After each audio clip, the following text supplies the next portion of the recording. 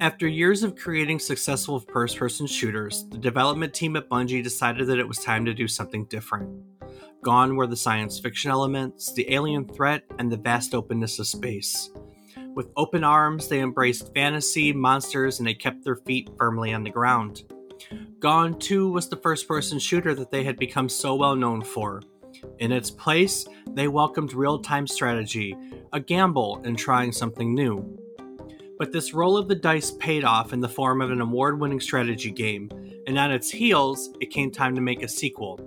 But old habits die hard, and the team found itself back in space fighting aliens. And somehow, somewhere, the team created one of the greatest first-person shooters of all time. Today, we're going to look back at the development of Halo and the early history of its development studio, Bungie. So come and spectate our own deathmatch on yet another trip down memory card lane.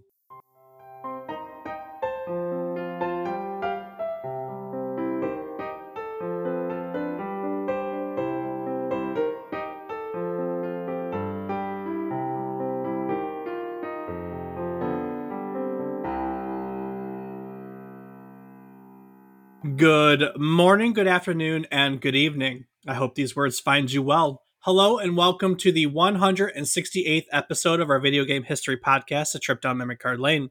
Each week, we'll tell you the story about one topic relevant to the current week in gaming history. It can be about a game, a console, a person, a technology, just whatever the heck I want, as long as it's relevant to this week in history. While doing so, we hope to teach you something new about the topic, what it took from the world as its inspiration, or what it gave back to the world in its legacy. Today, we're going to learn the history of Bungie and Halo Combat Evolved, which was originally released for the Microsoft Xbox on November 15, 2001. I'm David Casson, and as always, I'm joined by my co-host, who believes himself to be a cybernetically enhanced super soldier. He's my brother, Rob Casson. Rob, what in the hell did they cybernetically enhance on you? The only thing that matters, Dave. I knew you were going to say that. Okay, all right. And also joining us, one of my best friends, my college roommate, Eric Ball. Eric, I don't have a good one for you, but since it's your first time on the podcast, your stomach reaction, earliest gaming memory. It's tradition. Earliest gaming memory. Yes, earliest game memory. Whatever first comes to mind. Don't overthink it. Yeah, it's gonna be Nintendo Entertainment System and Super Mario Brothers. Nice. Mine's always Nintendo and baseball. I remember seeing the baseball game before Super Mario. Yeah, Rob, Mario you just couldn't get enough. No, you couldn't get enough. Rob, I don't remember what yours was. What was yours? You know, at this point, I can't remember either. I know that Final Fantasy VII is up there, but I don't know if that's the earliest that I can think of, but I definitely watched you play the shit out of that game. Yeah, I did play the shit out of that game. I loved that one. So strange to think that like your first gaming memory is Final Fantasy VII of amazing games and everything. You had a video game nerd for a brother, and you get Final Fantasy VII, which is epic in every way. But dang, does it just make me just feel old sometimes around here. I know. Well, that's the fun of this, is that like 10, 15 years of gaming he doesn't know anything about. That's like the most fun about this. I know. Right. I've yelled at him listening to you in the car. I've yelled. How do you not know? Right? That's what it is. How do you not know? What do you mean you don't know? What do you mean you've never heard of this? Yeah, I do that every week. All right, Eric, what have you been playing? Any interesting games lately? Dead Space. Well, Dead Space remake. My goodness, did they keep the creep factor up in that one? They did a good job on it. I'm playing it too, and I'm enjoying it so far. It's definitely a good survival horror game, if that's what you're into. Sure. I hope they make the sequel and then fix the trilogy. And then fix the trilogy. Exactly. Rob, what have you been playing this week? Well, Dave, this week has seen the normal with the RuneScape, a little bit of PC building sim, a little bit of Payday. I do not believe that there were any other games this week. Eric, you could play Payday. We played Payday yesterday. That's cross-platform. You could play Payday 3 with us. Just so Payday you know. 3? Yeah, it came out. It's on Game Pass, right? Yeah, we've been playing a lot of Game Pass games lately because I mean it's easy when you know everyone's got it. So Heck yeah. yeah, Yeah. What about yourself, Dave? What have you been playing this week?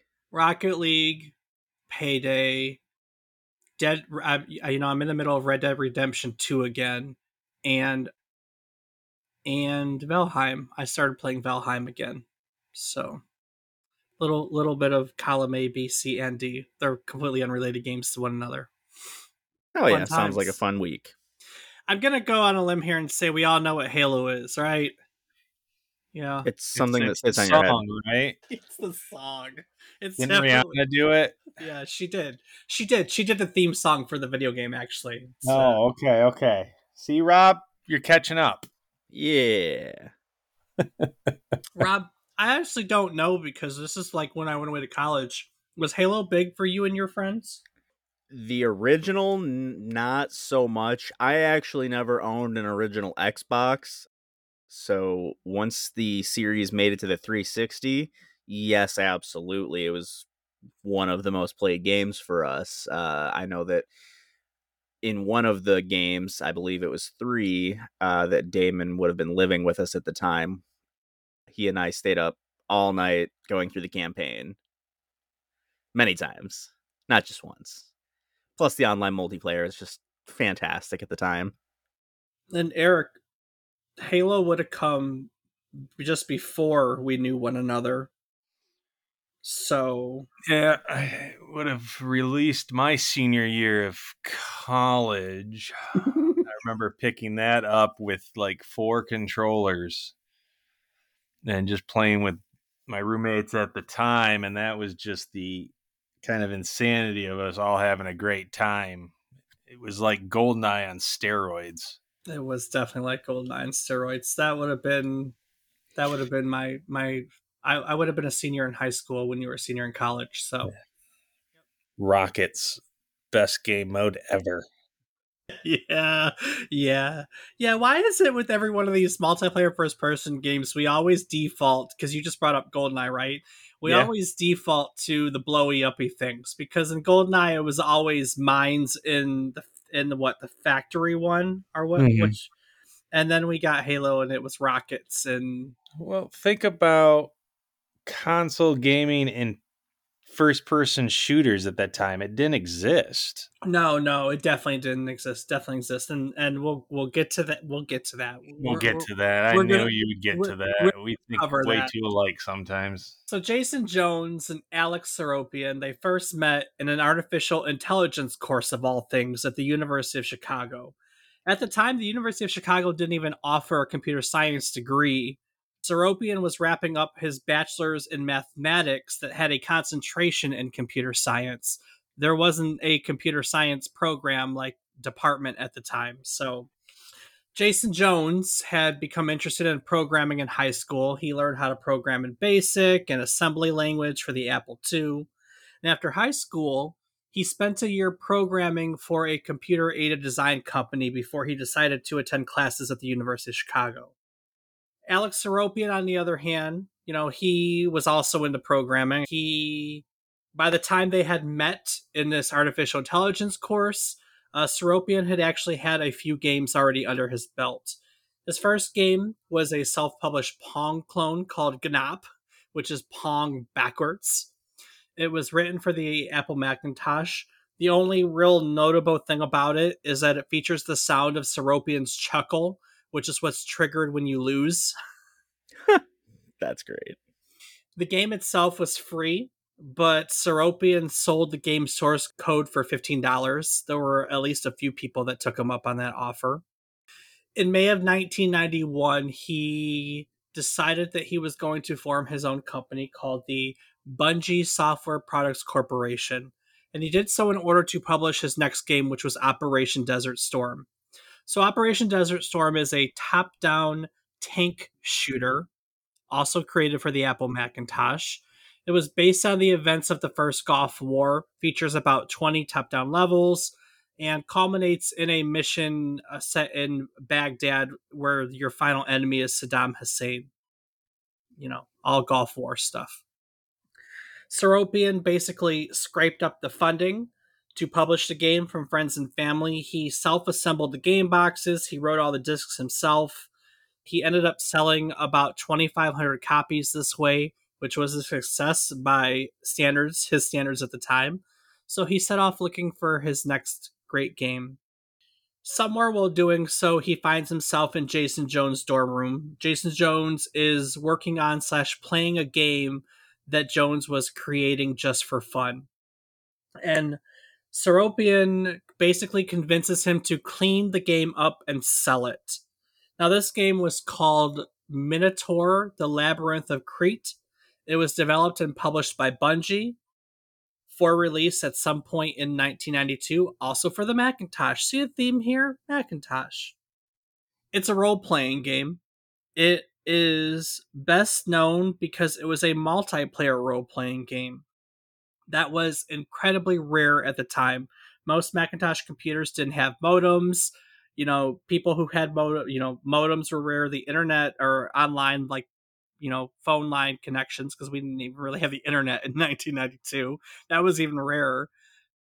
But this was an online only game. Not really online only. It had a single player mode, but the single player mode didn't have an end game. There was no goal to it, and people really only used it to learn how to use the various items that they would find in the game, because of course it's easier to figure it out when you don't have the threat of another player looming over you.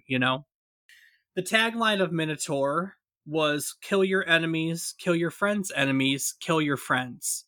I bring that up because that shows up in the menu of some of the Halo games later on. Bungie is really good about paying homage to their past, so to speak. So it was Jones' game to begin with. He finished up the programming. Seropian worked on some of the design and marketing, like Operation Desert Storm. It sold. They assembled the boxes. They wrote the discs. This time there were 2 people doing it, so double the effectiveness, I guess. And like Operation Desert Storm, they sold about 2,500 copies. Successful. So they decided to continue to work together. They consider this the beginning of Bungie, and Seropian and Jones, despite the fact that Seropian did it by himself, they are considered in Bungie's history the co-founders of Bungie, and it kind of all starts at this point, even though Desert Storm was technically the first Bungie product. It's kind of weird. So the team decides to focus on the Mac platform. They're both familiar with Macs. That's all they've both been writing in, and because it was easy. In a later interview, Jones recalled the PC market was really cutthroat, but the Mac market was all friendly and lame. So it was easier to compete. While working on Minotaur, Jason Jones had been introduced to Wolfenstein 3D. I think Wolfenstein 3D would have been 92. And he was in awe of its 3D graphics. Like everyone else at the time, we were all in awe of the 3D graphics when Wolfenstein came out. And that inspired him to create a rough 3D graphics engine for the Mac that simulated walls with trapezoids and rectangles. You know what I just thought of? What's that, Dave? The first time I ever saw Wolfenstein 3D was in the computer school lab, because we didn't have a PC computer that would do that at the time. I don't know why that memory just popped in my head. I don't think I ever brought that up in the Wolfenstein episode, but yeah, I remember seeing Wolfenstein for the first time in school, of all places. Shouldn't have been in elementary school. It was high school for me, and that's the reason you wanted to go to the high school computer lab. Well, I think I would have been in the 92, 3rd grade, 4th grade, something like that. Yeah. So the team, they're making a 3D engine. They decide what they want to do with the 3D engine, and initially that they find that they're inspired to convert Minotaur, which sold decently well, into a 3D game. But as they begin to work on converting it from a top-down view to 3D, they find that it really doesn't work well. So they decide to scrap that idea and design a game. Aside from needing to redesign Minotaur, they also wanted to create a game that wasn't online, basically only. They networks and modems were still really rare in Macintosh computers, so they kind of hoped to make a game that had a decent single player experience so they could have more success than they had with Minotaur. So, of course, with all this in mind, it might as well be a new game, which is exactly what they decided on. The team falls into its usual roles. Seropian handles the business side. He's doing the box art, the marketing, all the promotional materials. Jason Jones is working on programming the game, writing the story. He also ends up writing the game's manual for this next one. In order to streamline the process, Jason develops an editor that helps him build out levels faster. And for this one, they recruit a friend. One of Jason's friends, Colin Brent, he does most of the artwork for their next title. And in general, they all kind of agree now that by having someone else do the art, it made the rest of the game better because they all kind of got into their lane and got much better because of it. So they began work on the game storyline and the levels. It's January of 1993, and the team decides that they want to release this game to the world at the 1993 Macworld Expo, which is held in August. Come July, the game was behind schedule, which led to Jones, basically, he puts in 18-hour days for the entire month prior to the expo to finish the game. But he finishes it. And the team manages to have 500 shrink-wrapped copies of this game available for sale at the expo. Now, this game is called Pathways into Darkness. I have no familiarity with Pathways into Darkness. Eric, you ever heard of their first-person shooter before? No, Marathon's the first thing I really heard from them. Yeah. Rob, you familiar with any of this early stuff? Dude, that was my jam back in the day. Best game. So Pathways into Darkness, their first-person shooter, so to speak. It has you assuming the role of a special forces soldier who must stop a powerful godlike creature from awakening and destroying the world. So like you go into like this ancient pyramid and it's, you're traversing the tunnels of this pyramid and fighting enemies, getting to the godlike creature. Pathways into Darkness was incredibly successful. It received several awards. Inside Mac Games called it their Adventure Game of the Year. Mac World called it their best role-playing game of the year. It sold more than 20,000 copies, which was a very, very difference than the 2,500 of their first couple games. And actually, in the first half of 1994, it was the third best-selling Macintosh title. Anyone want to take any guesses what the first two were? Solitaire. No, they're not. Why was that what I thought too? They're not just Mac titles. As a side note, they were Mac ports. Doom. Doom would have been 95. We talked about one recently. That's why I was hoping you might throw it out there. Minotaur. No, but it does start with an M. Mario. Mario's never been on a Macintosh. Hey, you don't know that. Hold on. Missed. The best-selling PC game that basically... Well, I guess we missed that one. Oh, Hey-o. no. Basically the game that made the entire world want to buy PC CD-ROM drives. Number 1 was Myst, and number 2 was SimCity 2000.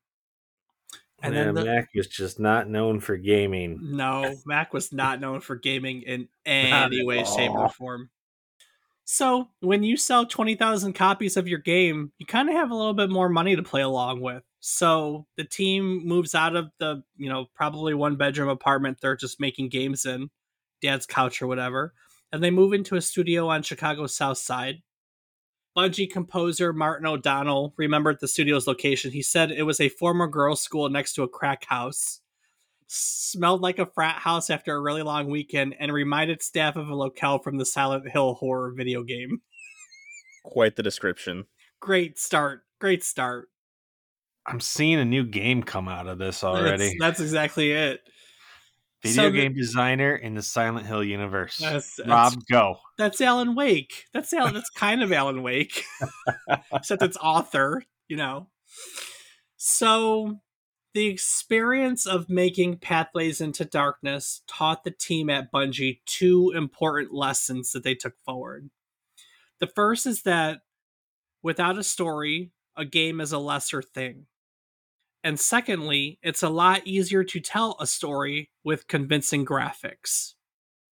So they took these lessons and they decided that they were going to create a sequel to Pathways. I mean, when you have a successful game, what else do you do but make another one? But, but, but, Pathways, the sequel, did not stay Pathways, the sequel. The underground passages, pyramid passages that the player would traverse in Pathways' current day setting would give way to a futuristic colony ship in space set sometime in the future. So Bungie's next game was Marathon. It In it, you are a security officer attempting to stop an alien invasion aboard a colony ship, which is named the Marathon. Eric, I know probably not you couldn't have played the first one, but did you ever end up playing the second Marathon when they brought it to the Xbox? No, I did not. Yeah, me either. Rob, did you ever trip on Marathon 2? I only tripped while running a marathon. Yeah. You tried to run a marathon? I wasn't trying to run a marathon. I just tripped while there was one going on. Oh, good Lord. Oh, man. I mean, as great as like all the controls and everything around Halo, it's so hard to go backwards in someone's repertoire and try to play those old games when you've played the better stuff. That's very true. When we talk about that, I think we touch on that in this podcast. That is one of the hard things about going back to the old stuff is there's some games and game styles that age very well, and there's a lot that don't. Oh yeah, those rose-covered glasses. Yeah, when we're in this genre, these early first-person shooters and stuff, like, it's really hard to look back on them because at the time they were revolutionary. Like when Doom came out, we were all staring at the future, you know? Oh, yeah. Oh, Rob, I was wrong. Doom was December of 93, so it could have been Doom. But they did. We talked about that. Okay. So Marathon was faster than Pathways. It had higher resolution graphics. It had better effects. It had a storyline baked into the game. In the beginning, you found out that your shuttle had been destroyed by a berserk computer and it barely managed to make it to the Marathon, the colony ship. And inside the colony ship, there were computer terminals scattered throughout that would help fill in more of the background story. I had to add that because that seems to be a recurring theme in Bungie games. No.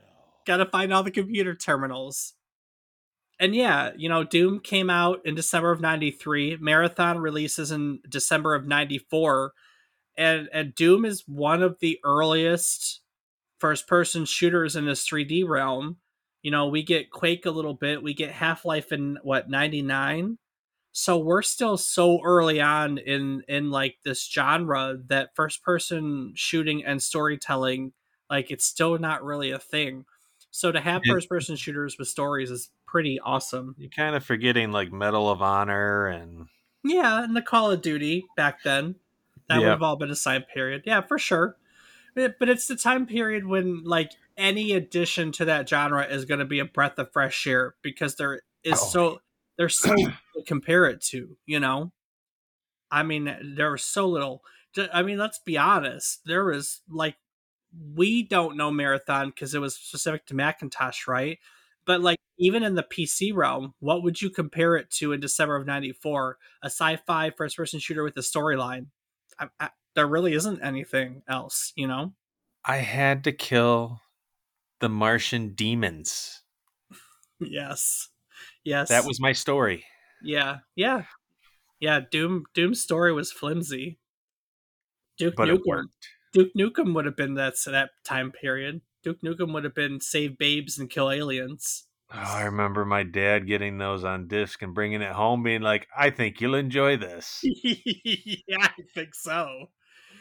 Oh man, so Marathon looked great. It played well. In August of 1994, Bungie previews a demo version at the Macworld Expo. No one knew anything about this game going into the expo. By the last day, the Bungie booth was overrun with people. Stacks of order forms were disappearing left and right. At the expo, people were told that the game would be finished within a few weeks of the expo, but as they wrapped up the game, they kept finding bug after bug. A few weeks stretches into a few months, and finally they decide they're finished with the game on December 14th, which was a little bit more than a few months after August. Now, a few. So it's obviously too late to ship for Christmas, but there are still some customers that paid for overnight delivery. So on December 23rd, like the 3 or 4 people that work for Bungie at this point, might have been 6 at the most, decide that they're going to try to make some people's Christmas. So they basically go to the place that, the little company that's producing their discs, and they create an assembly line, and they managed to get out about 500 copies of Marathon so that people could get their game in time for Christmas of 1994. In January of 1995, there was another Macworld Expo. They started having them in different cities, and the Bungie booth was described as pure pandemonium.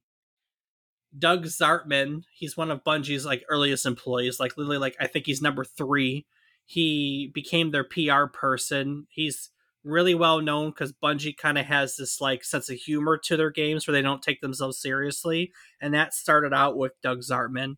He recalls that Macworld Expo. He said that Bungie employees were scooping up handfuls of cash, handing over a game box, stuffing the cash into their back pockets, then reaching back for another copy. Rep after rep after rep, a continuous rhythmic motion. By midday, our back pockets were bulging with thousands of dollars in 20s, 50s, some crisp hundreds, and untold numbers of 5s and 10s. So, apparently they didn't know what a lockbox was at Bungie at the time. So, also at the time, Bungie kind of had a system for orders that Zartman recalls. A customer would fax, mail, or call in an order. Zartman would, hand type this into a database and then fax the order over to the company that they had at the time that was handling packaging and distribution for Bungie at the time.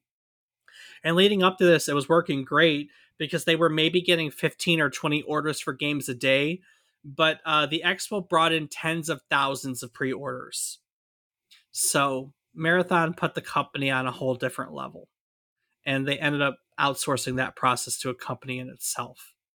The success of Marathon never stopped. It sold incredibly well. It brought a lot of attention to Bungie. It was a critical success. Macworld has Marathon in its Mac Game Hall of Fame. Mac Home Journal calls it one of the top 10 Mac games of all time. In retrospect, there are historians that consider it to be the greatest Macintosh game ever written. That's not a huge library, but we'll give it credit where credit's due. And in Marathon, we see many of the things that Bungie is still known for this day. Solid network play, full 3D movement, state-of-the-art graphics, and funny enough, it even has a disembodied AI character that aids the player through the game. They never got rid of that habit either. Fun little side note, in 1996, the original Marathon was ported over to the Apple Bandai Pippin home console. Very short-lived console. We covered it really briefly in our Parappa the Rappa story way back in episode 64. But I saw the Pippin on there and I had to giggle a little bit because it's what the hell's a Pippin? Apple's video game console. Oh yeah, Apple tried video games. It's also a Hobbit. It is also a Hobbit, thank you. So Marathon's successful. And of course, when you have a successful game, you think about making a sequel, which they do. Marathon 2 Durandal. Marathon 2 story picks up right where Marathon leaves off, exactly where it leaves off. This time you're crashed onto a fictional planet. And Marathon 2 took Marathon's engine and just did everything better. They tweaked the engine. It has deeper color depths, higher resolution. Marathon 2 features a cooperative mode. That was the first time any Bungie game ever had a cooperative mode. It was a game that was bigger. It was a game that was better. It was also a game that was notoriously harder. Bungie ends up releasing it in November of 1995. A few months later, in March of 96, they announced that they would be releasing a Windows version. And let me tell you, there was a riot. Within a couple of days, Bungie received 400 angry email messages. they have like a diary online, and this is going to be a lot of swearing. So if you don't want to listen to it, I'd suggest skipping like 30 seconds. One of the worst emails states, "You fucking assholes have gone and done it now. You said you wouldn't create Marathon for PC. Fucking liars. What do I have to hold above PC gamers' heads now, you fuckers? Bitch trick horse slut ass fuckers. Burn in hell, assholes." Wow. You assholes ain't getting any of my money. I'll fucking use a copy from a friend. I mean, nowadays that would be very tame, standard, message. That's just what I get on a Thursday on Xbox Live. All right, fair enough. Yeah, I know. And Bungie knew that these were going to be the consequences. I mean, that's kind of a given, We still have console flame wars. But the PC market was just too huge for them not to move into it. A good month for Mac game sales across the entirety of all the games was about $6 million in sales. A good month for PC at the time was $75 million in sales. There was just so much opportunity in PC sales. Why wouldn't they move over to the PC? So Marathon 2 was a complete success, which of course spawns another. So they decide to wrap up their science fiction trilogy with Marathon Infinity. This one comes out in October of 1996, but it's only for the Apple Macintosh. Marathon 2 was Mac and PC, and then like 11 years later in 2007, they ported it over to Xbox Live Arcade. I think it was an arcade title in 2007, or it might just be Xbox Live. Maybe the arcade would have been gone by 2007. I can't remember. Anyway, third one, Marathon Infinity, just for the Apple Macintosh. Pretty much identical to Marathon 2. Same engine, same everything, just with larger levels that were more intricate. Probably the biggest change in Marathon Infinity was the introduction of Bungie's level creating software, which they called Forge. I didn't know that Forge went back that far. And they had a physics and graphics editor called Anvil. And it was successful. Marathon Infinity was also successful. So it was time for their next great project. But speaking of the next great project, are you listening to this podcast and just thinking to yourself, I could do this? I'm more interesting than this guy. I have something interesting to tell the world. Or are you looking to start your own podcast, but you just don't know where to start? If any of these are the case, if you think you can do better than me, do it. And consider using the all-in-one podcasting tool suite of Zencastr. With Zencastr, it's super easy to record a podcast. Everyone logs in using their web browser, and you just start recording a high-quality podcast right away. It even allows you to record up to 4K video with your guests if that's how you decide to do it. And with Zencastr's multi-layered backups, you'll always have the highest quality recordings, even if the connection's unstable. And with Zencastr, you never have to worry about what you sound like. Its post-production process always makes you sound buttery smooth, like this voice. It automatically removes those ums and ahs, removes all those awkward pauses in conversation too. You can set your podcast loudness. You can reduce the background noise. I mean, you can do all these settings. You hit a single click of a button and it takes the rest. It does it all with one click of a button. And if the thought of podcasting overwhelms you because you think you need tons of different tools and services, you can relax. With Zencastr's all-in-one podcasting platform, you can create your podcast all in one place, even distributing it to major destinations such as Spotify and Apple. So if you think you can do better than me, you want to start your own podcast, or maybe you're already a fellow podcaster and you want to take your podcast to the next level, we've got a deal for you. Go to zencastr.com/pricing and use our offer code, all one word, memory card lane, and you'll get 30% off your first month of any of their paid plans. Sign up for Zencastr today, and you too can experience the same ease in producing your own high-quality podcast as we do each week. So go out and share your ideas with the world. Yeah, they should definitely go out and produce their own hottie podcast. Definitely. I'm all for it. I'm just seeing the Futurama Bender meme right now. We'll create our own podcast with blackjacks and hookers. Yeah, absolutely. Absolutely. So, Bungie 2, you want to make your own podcast, but back here in 90 something, Bungie was throwing out new ideas to share with the world. As far back as 1995, shortly after the release of Marathon 2, the team had been throwing around ideas for kind of an indirect successor to the Marathon series. The ideas that kept being thrown out from the team always fell within their comfort zone. They were sci-fi titles, artificial intelligence, aliens, that whole bit. And during this period, the team was exploring the concept of a vehicular combat game featuring tank battles in a futuristic setting.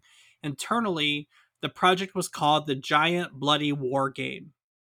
So Jason Jones had designed a 3D engine that could generate height-mapped graphics to visualize elevated surfaces in 3D, and he pushed the team to use this technology to realize the tank combat as a game idea.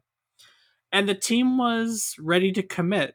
They were thinking about ways they wanted to ditch the idea of doing another first person shooter after the Marathon. It would have been Trilogy at this point, and they wanted to work on the great giant bloody war game.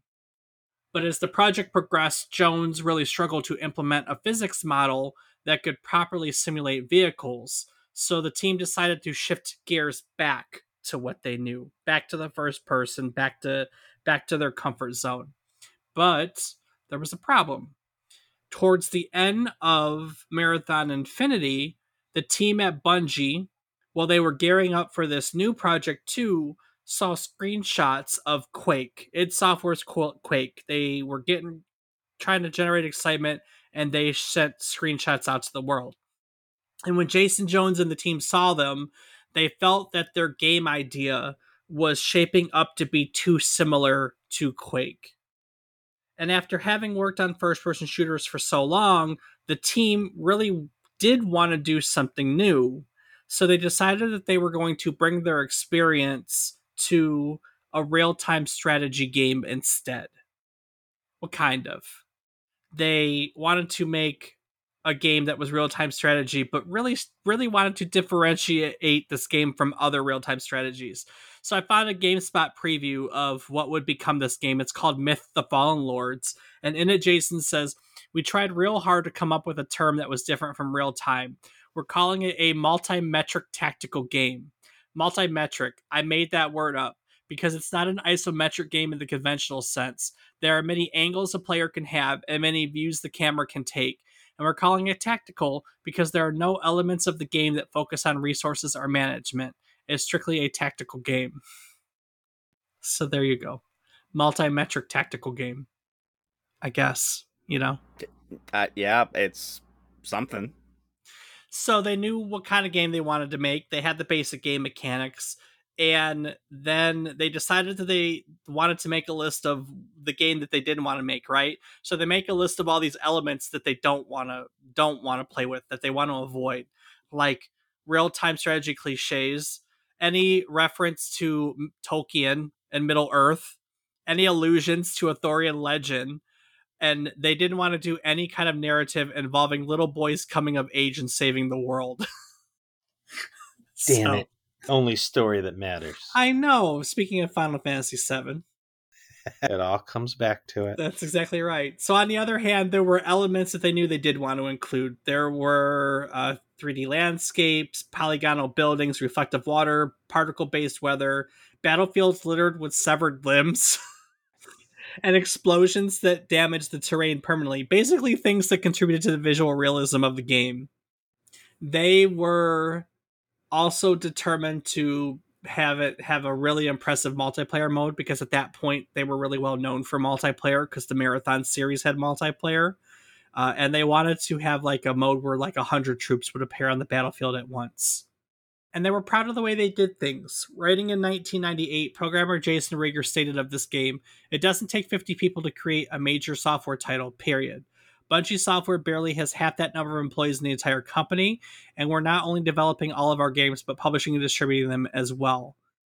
The Macintosh and PC versions of Myth, all of our internal tools, our online service were essentially developed by only 6 people, and everything shipped on time with no major glitches. So, Myth is truly the combined vision of our team, and each of us feels that it was our game. We came to work each day excited about the project, and we're damn proud of what we managed to create. So yeah, so they create Myth the Fallen Lords. It gets released to the world on November 7th, 1997. It's well received. It's on Metacritic with an aggregate of 91 out of 100. Sells about 350,000 copies, which makes it Bungie's most successful title up until that point. PC Gamer even named it the real-time strategy game of the year. Computer Game Strategy and Macworld called it their game of the year. I mean, literally the game of the year for all of them, plain and simple. So, Myth the Fallen Lords. I never played it. I don't remember it. Either of you remember it? Yeah. Not at all.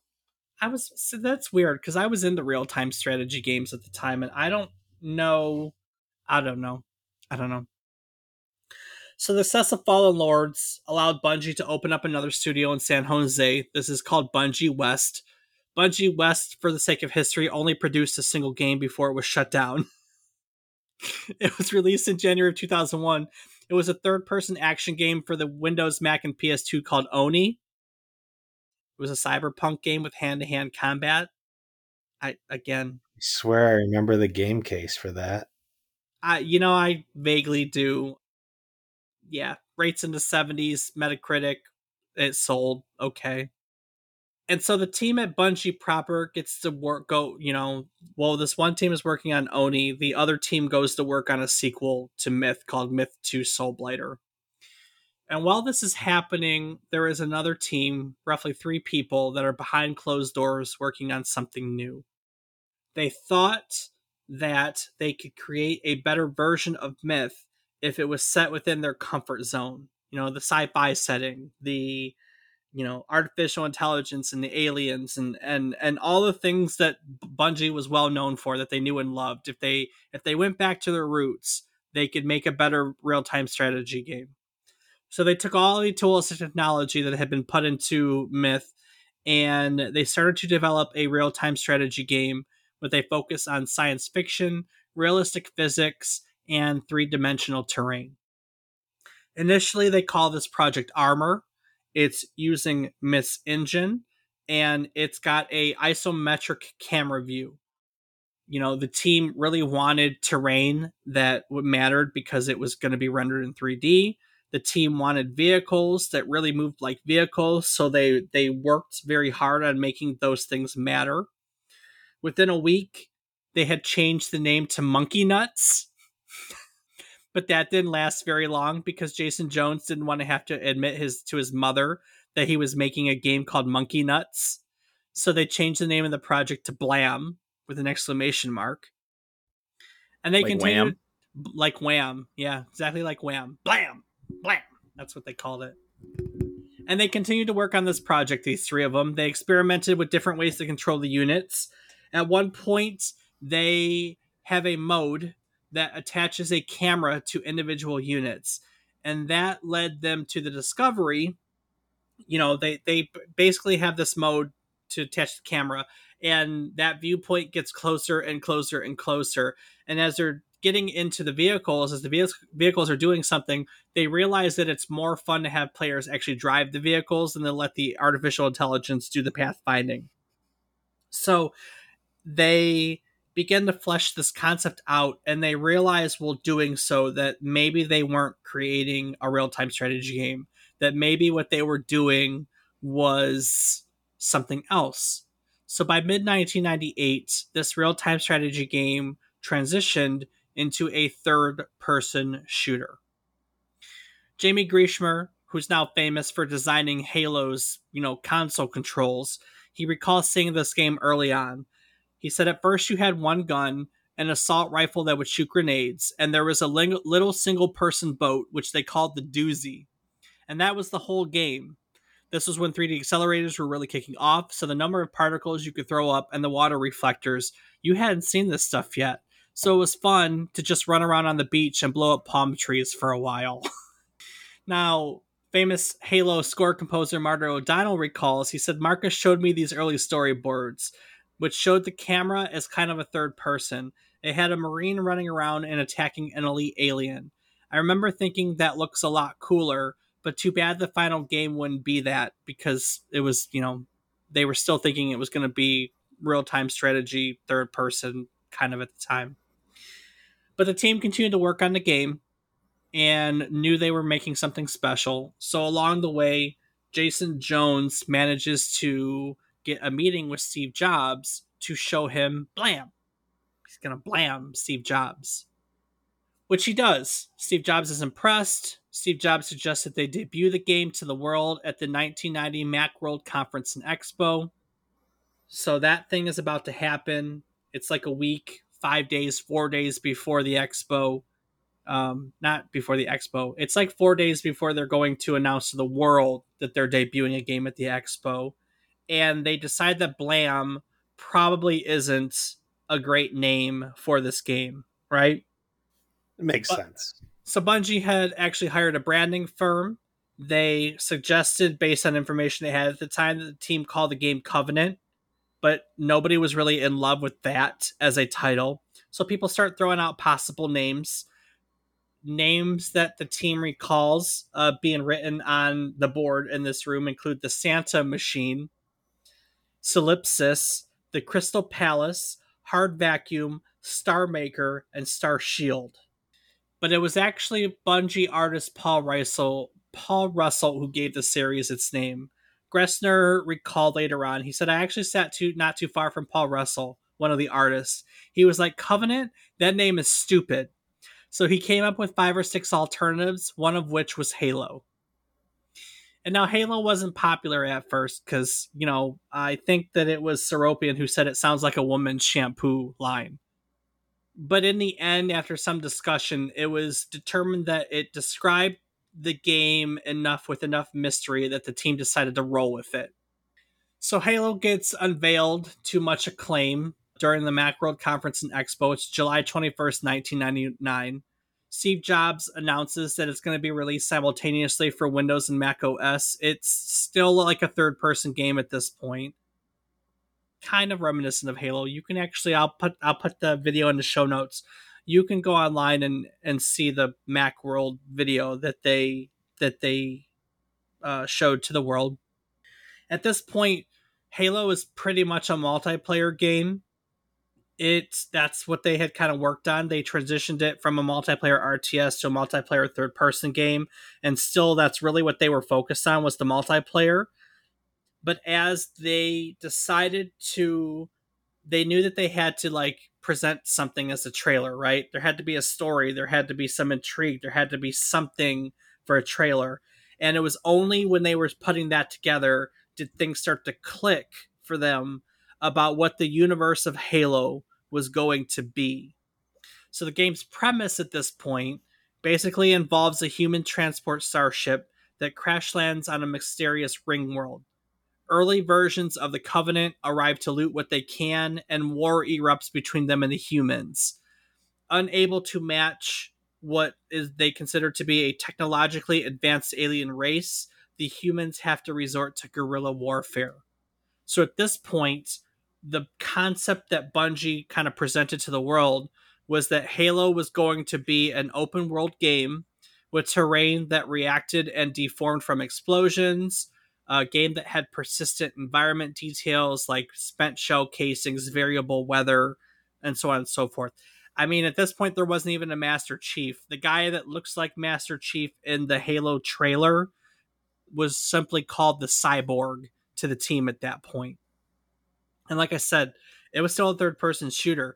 When Halo was shown at E3 5 months later, in June 2000, it was still being presented and being worked on as a third-person shooter.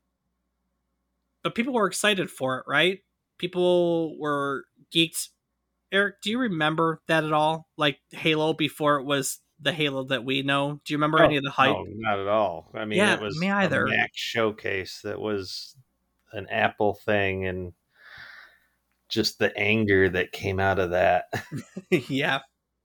I mean, things were looking up for Bungie at this point, but unfortunately, it wasn't all rainbows and sunshine. The company was running out of money as they were making Halo. They were surviving on sales of Myth the Fallen Lords, and like I said, there was another team that was making at this point about to complete a sequel called Myth 2 Soulblighter. And Myth 2 was ready to go. They put it into production. About 200,000 copies were produced in anticipation of its December 1998 launch date. And somehow someone discovered a glitch that caused it to completely wipe the contents of the directory it was installed into. Whoopsie. So they had to recall the copies and issue a fix.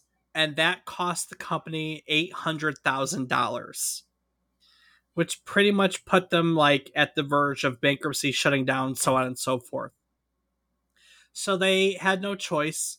They sold a share of the company and publishing rights to Take-Two Interactive, but even the cash infusion from Take-Two wasn't going to be enough to save them. So they started reaching out to other companies, and somehow they got put in touch with Ed. They got put in touch with Ed Fries, the head of Microsoft Game Studio, and proposed that he acquire, quote unquote, Bungie as a studio. You know, Microsoft at the time was developing the software lineup for their first video game console, the Xbox. And Microsoft was interesting and interested. So they started negotiating with Take-Two. What ended up happening is that Microsoft would gain Bungie. Ed Fries only wanted Halo and the team, and Take-Two could have basically all of Bungie's back catalog, and that's how they all negotiated. So on June of 2000, Microsoft announces the acquisition of Bungie. They get Halo, they get the team. Take-Two gets Marathon, Myth, Oni. Take-Two gets all of that. And so now the team is making a launch title for the Xbox. The design team, the team at Bungie, kind of recalls that at this point, Halo had kind of like evolved into a story about whomever was behind the gun. They hadn't quite figured out who was behind the gun, but they knew it was that guy in that cool iconic armor from the Halo trailer. And in order to actually feel like you were firing a gun, like you have to have a connection. The controller has to have a connection with the gameplay. And the whole team felt like the third person concept distanced the player too much from that notion. So at that point, they decided that a first person shooter was the way to go. But, you know, one of the things that Eric already talked about was that first person shooters on consoles were like, they were rare. No one was making them. We had GoldenEye, and then I don't think what else do we have? And GoldenEye was 97, wasn't it? Yeah, I mean, there was tons of ports of Doom and Wolfenstein, but nothing that really immersed you in an environment that wasn't encased in four walls. Yeah, I agree. I mean, we didn't get Half-Life till 99, so I mean, there was really nothing to compare to. So that was like one of the first things that they had to address. And we kind of talked, recalled some of his memories.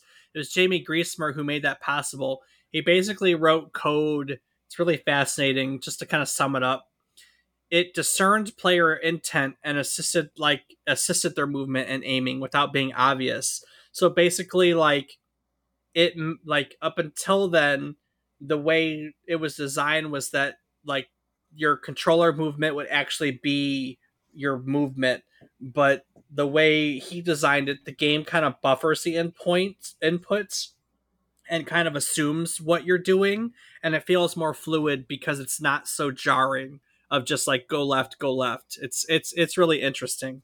Basically, he created something that like the controller movements assume what you're going to do rather than actually recording what you're doing, and that made it feel better to everybody, which is good because that's kind of what Halo's famous for, you know? So the team gets to work.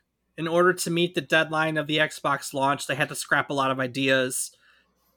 Obviously, the open world concept had to go. We didn't get an open world Halo until the most recent entry. they had to cut their campaign down to size. One entire level was cut and became a cutscene.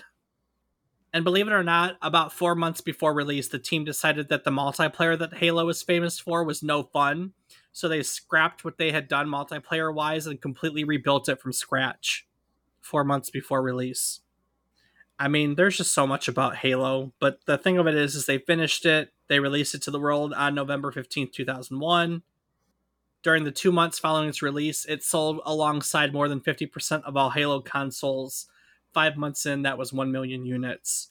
And it was basically heralded as the next latest and greatest thing, right? Its Metacritic score is 97 out of 100. Rob already said he didn't have an Xbox. I didn't have an original Xbox. Eric, you said that you bought it and played it with all your college roommates, right? Oh yeah, I bought it on launch day, like a silly man I am. You bought everything on launch day. Yeah. That was our thing. So once it became an Xbox, like I don't remember it from the Mac point, but I do remember it once it became a Microsoft thing. Do you remember the hype leading up to the launch? Oh yeah, the launch of Halo was the main centerpiece, and then you had like NFL Fever, and then a couple games they tried to push. What? Oh, I don't remember any of the others. Do you remember any of the others? It was an attempt at like a mascot, like Mario meets Crash, but I just can't remember it now that Microsoft owns Crash. Mario meets Crash. Yeah, something like that. They tried to figure out their own mascot. It just wasn't any good. Let's see. So they had exhibition discs that came out. The first exhibition disc had Halo, Madden 2003, NFL Fever 2003. Good call. Panzer Dragoon, Quantum Redshift, Tom Clancy's Splinter Cell, Time Splitters 2, Toe Jam and Earl, and Whacked. I don't know any of that. Whacked. Let's see. What are the launch titles, real quick? Launch titles, games dated November 15th, 2001. November 15th, 2001. Where are you, November 15th, 2001? Let's see. Tony Hawk Pro Skater 2X, Test Drive Off-Road Wide Open, Shrek. That's a good one. Project Gotham Racing. I remember how much they pushed that one. Oddworld. Oddworld was probably the weird one, wasn't it? Yeah, that's probably what I'm thinking of. And then we had all of the Dead or Alive. How could I forget Dead or Alive? Dead or Alive was a big push on the new one, and Fusion Frenzy. We played Fusion Frenzy. We definitely played Fusion Frenzy. Arctic Thunder, Cell Damage, Dark Summit. Yeah. So I mean, among those, Halo is definitely the one. Oh my god. I mean, what do you remember? I mean, mind blown. This is one of those mind blown moments for me. So, for me, it was just like, wow, I got this. I like first person shooters. This is a great story. You can blow through it, and then all of a sudden, wait, I can play with somebody at the same time in the story and not get frustrated with multiplayer. Sign me up. So I remember being in awe of it, but hating the concept of a console shooter. I was still not about console shooters when we moved in with one another, and you had to win me over on that concept. Like, you're the only reason why I got back into console shooters. Which would have been Halo 2, probably. Halo 2 for sure. I know. I mean, we'll do an episode. We'll probably get you back, but Halo 2 is like, the fidelity of Halo 2 was amazing. Like the way the graphic, like that was a generational leap in graphics. So graphics, the story, the spike in difficulty. Dear God, I know. The first level. I remember not being like, as much as I was like, oh cool, it's a sci-fi first-person shooter, great story. I get the hype. But also like, I don't want to play this because I can't stand playing on a controller. Can't stand playing on a controller. So yeah, you with the small hands couldn't fit a Duke controller in your hand. Yeah. Those original Xbox controllers were huge. No. My God, were they huge? I want to know who modeled those controllers. Like, this is perfect. And then this is still like you said you bought 4 controllers, so of course this was popular for split screen, but didn't we have LAN gaming with this too? Oh Couldn't you? yeah, you can get like 16-player matches. Yeah. You get like people. I mean, it's where you got the image of that kid taped up on the wall playing the game or the ceiling. Ceiling. He's wrapped up in duct tape on the ceiling. Yeah, I mean that's what happened. I mean, you just bring 4 Xboxes, 4 TVs, and bam, you've got a huge party. I'd say that this is probably the last hurrah for LAN gaming. This generation, right? Because by the time we moved into 360, that generation, like during Xbox, original Xbox, we got Xbox Live and the internet became more prolific. So by the time we got Halo 2, we were already pretty much into that like online gaming period. Oh yeah, I mean we were finding ways to trick the Xbox into thinking it was a LAN on online. We were. Playing people across the country. We so were. It was crazy. And then we got Xbox Live and didn't have to do that anymore. So that's fun. Lots of fun. Yeah, we ended up going back to play this. I mean, this came out before we lived together, and I was not a fan of console gaming, but we went back to play this. Did we do it before Halo 2? I know we did it with Legacy, like when Anniversary came out. We've gone back to play through this, but did we ever do it prior to that? I think we did. Yeah, we did because we were preparing for the sequel. Yeah, we were preparing for Halo 2. And hence that started our tradition of playing every single Halo game on Legendary. Yes. Which we've done them all until this most recent one, which the patch for them putting in multiplayer took forever. That's very true. That was a lot of it. By the time we got multiplayer into the new Halo, we had all kind of moved on with Halo. So yeah. I don't know. It was a good time. It was a really good time. For sure. To say that Halo changed everything for console gaming is kind of an understatement. I don't know if there's always the argument, right, that something will take its place, but this definitely started like a new generation of first person shooters on consoles. It popularized it for sure. For sure. Oh yeah. I mean, then every game became a Halo killer. Every game became a Halo clone or a Halo killer. Yeah. The multiplayer mode that they modeled in Halo became like, just think about that. We didn't have anything like this before, right? Like, no. We didn't have anything like this before. Even like maybe Quake. Nah, we had a little bit of it because you had like Quake Deathmatch and Unreal. You had all that, so we kind of did have deathmatch modes there. You had it on the PC, but not on the console. Yeah, and that's true. Wasn't what people wanted. You know, you think that you had your hardcore computer nerds really playing those type of games, not the sweaty jocks and all that stuff with, usually sports games and now adding Halo. They finally got their hands on that, and I can just take this over here. I plug it into this. Super simple. I don't need to buy a ton of stuff and spend thousands and thousands of dollars on an outdated thing. And bam, it's great. It's great. It's hard to believe that it's been 22 years. It's been 22 years.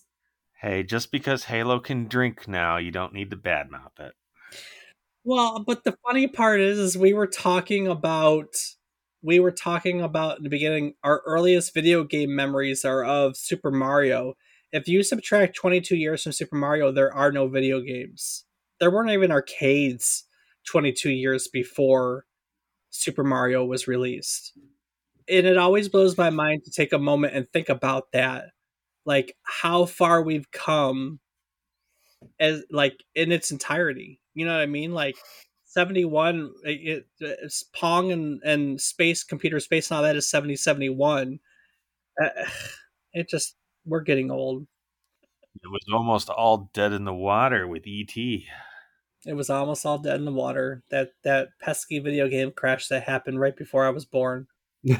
But I mean, that's not. I mean, it's the truth, though. You've got 40 some years, 50 some years of video games. Atari just celebrated their 50th anniversary. Yeah. So, 50 some years, and we haven't even had Halo for half of it. Halo, one of the most iconic gaming series of all time. It's kind of crazy to think about. I hate it. I hate getting old. It's okay. Alrighty then. Well, normally this is about the time that we talk about the legacy. I'm not even going to bother with the legacy. We all know that Halo is a series.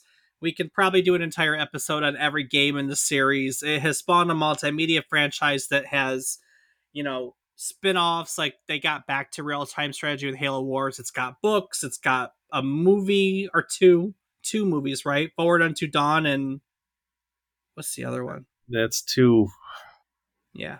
things that anime spectacular of different I can't remember. Animators, movies, a TV show now, that which we do not talk about. I mean, Halo is a whole franchise. Of course, Bungie doesn't own them anymore. That's a whole nother story.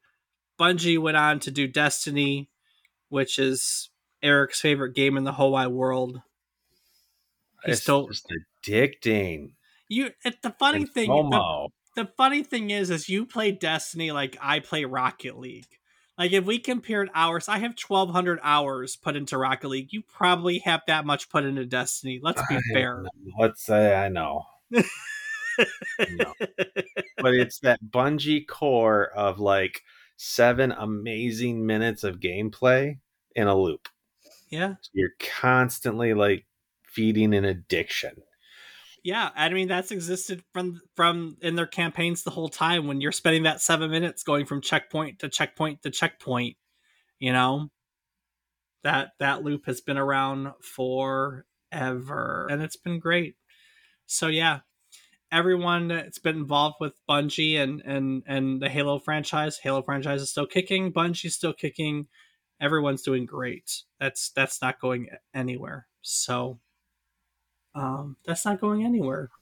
I mean, your definition of great for them right now may be a little exaggerated. Hey, you got to be excited because you got what's the next Destiny, the final shape or something like that. It's the final shape. It's been delayed. They fired their longtime composer. I mean, there's a lot of things going wrong.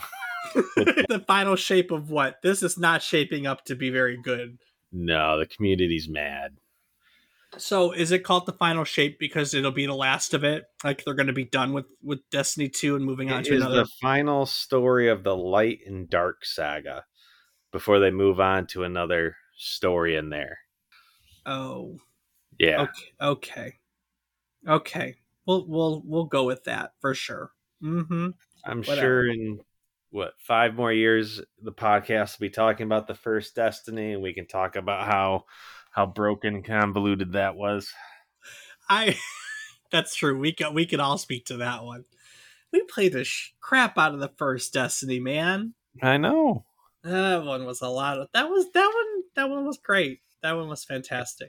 Gunplay, it's the controls, everything they do with that is like perfect. Yeah. Gunplay still feels fantastic with it. So, but yeah, 5 more years when this podcast is still going. Of course, we'll have episode after episode after episode. It'll be episode, I don't know, 300 and something by that point, 400 and something. And of course, if you want to keep up on all of our episodes, you can do so by going to our website, which is www.memorycardlane.com. Hey, Rob. Yes, Dave. What can people do on our website? Well, Dave, people can find a calendar of previous and future episodes. You can find links to things such as our Discord, where you can come hang out with Dave and I, talk games, or just whatever the hell you want. Or you can tell David how wrong he is all the time.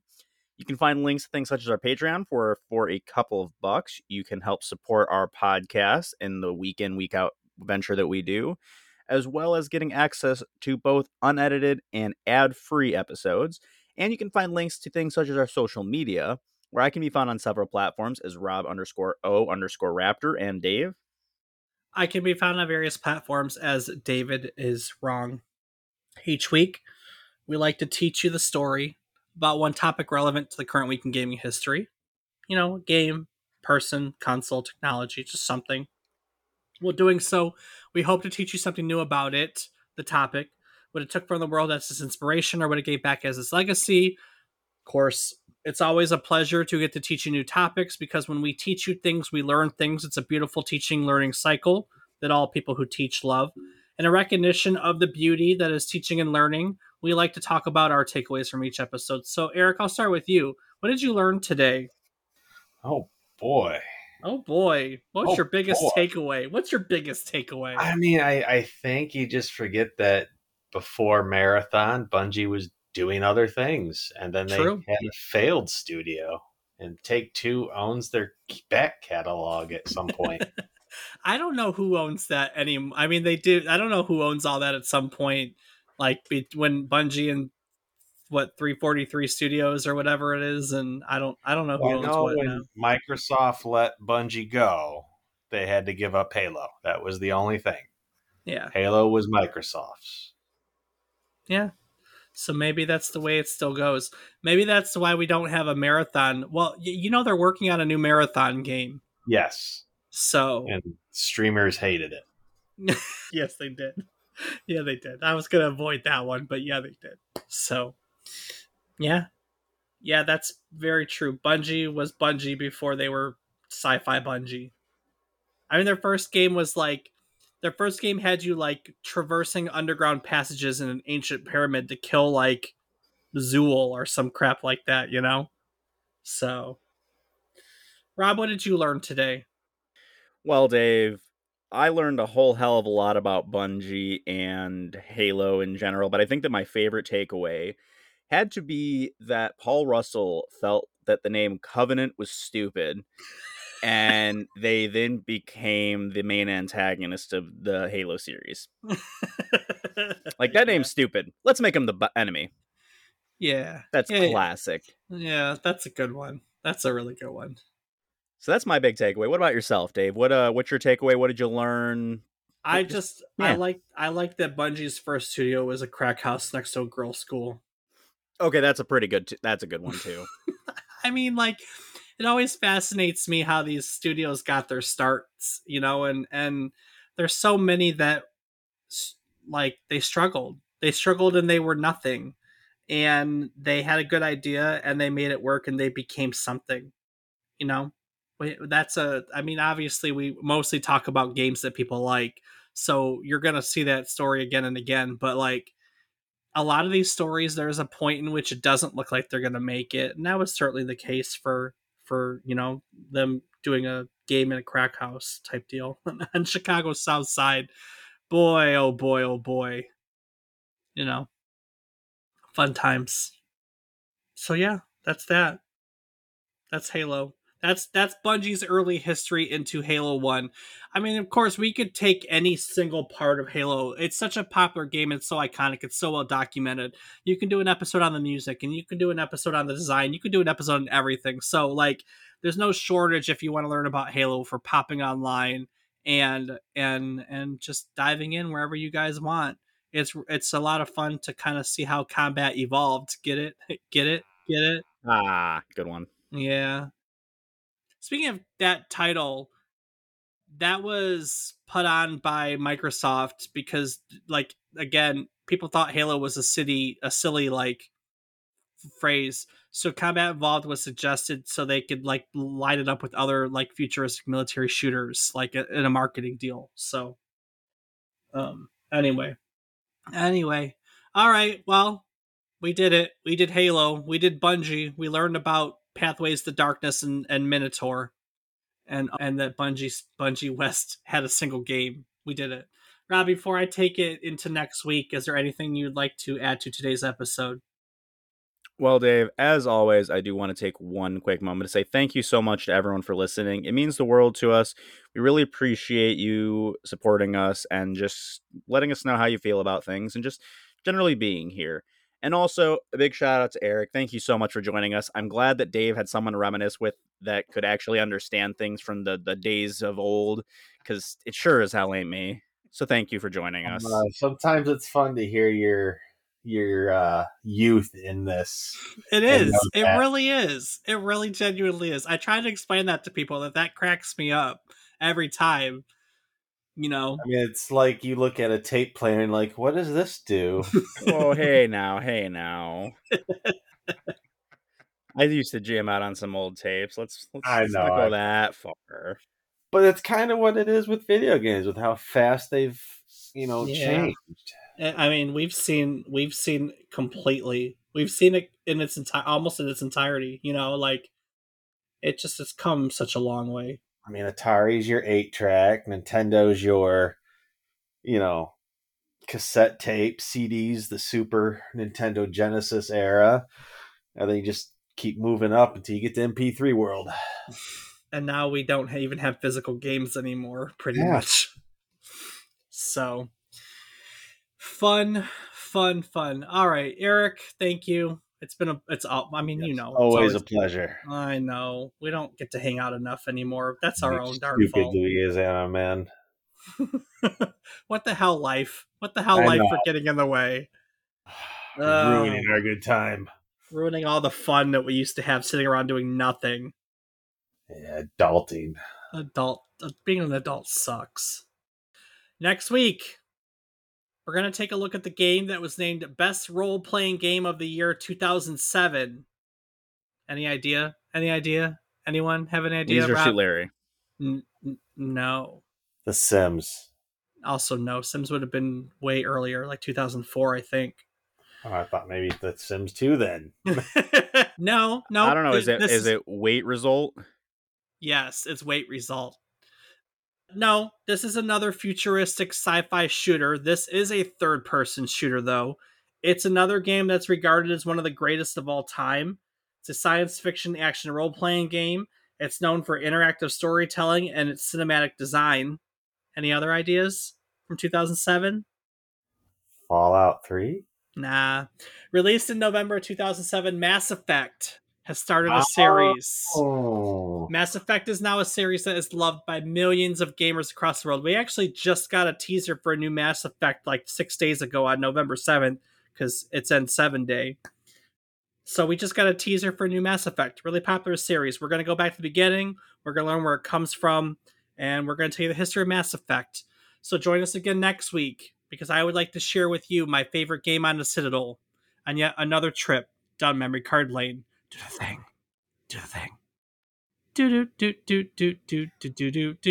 Do. Now yeah. Skibby dum dum dum dum doo doo.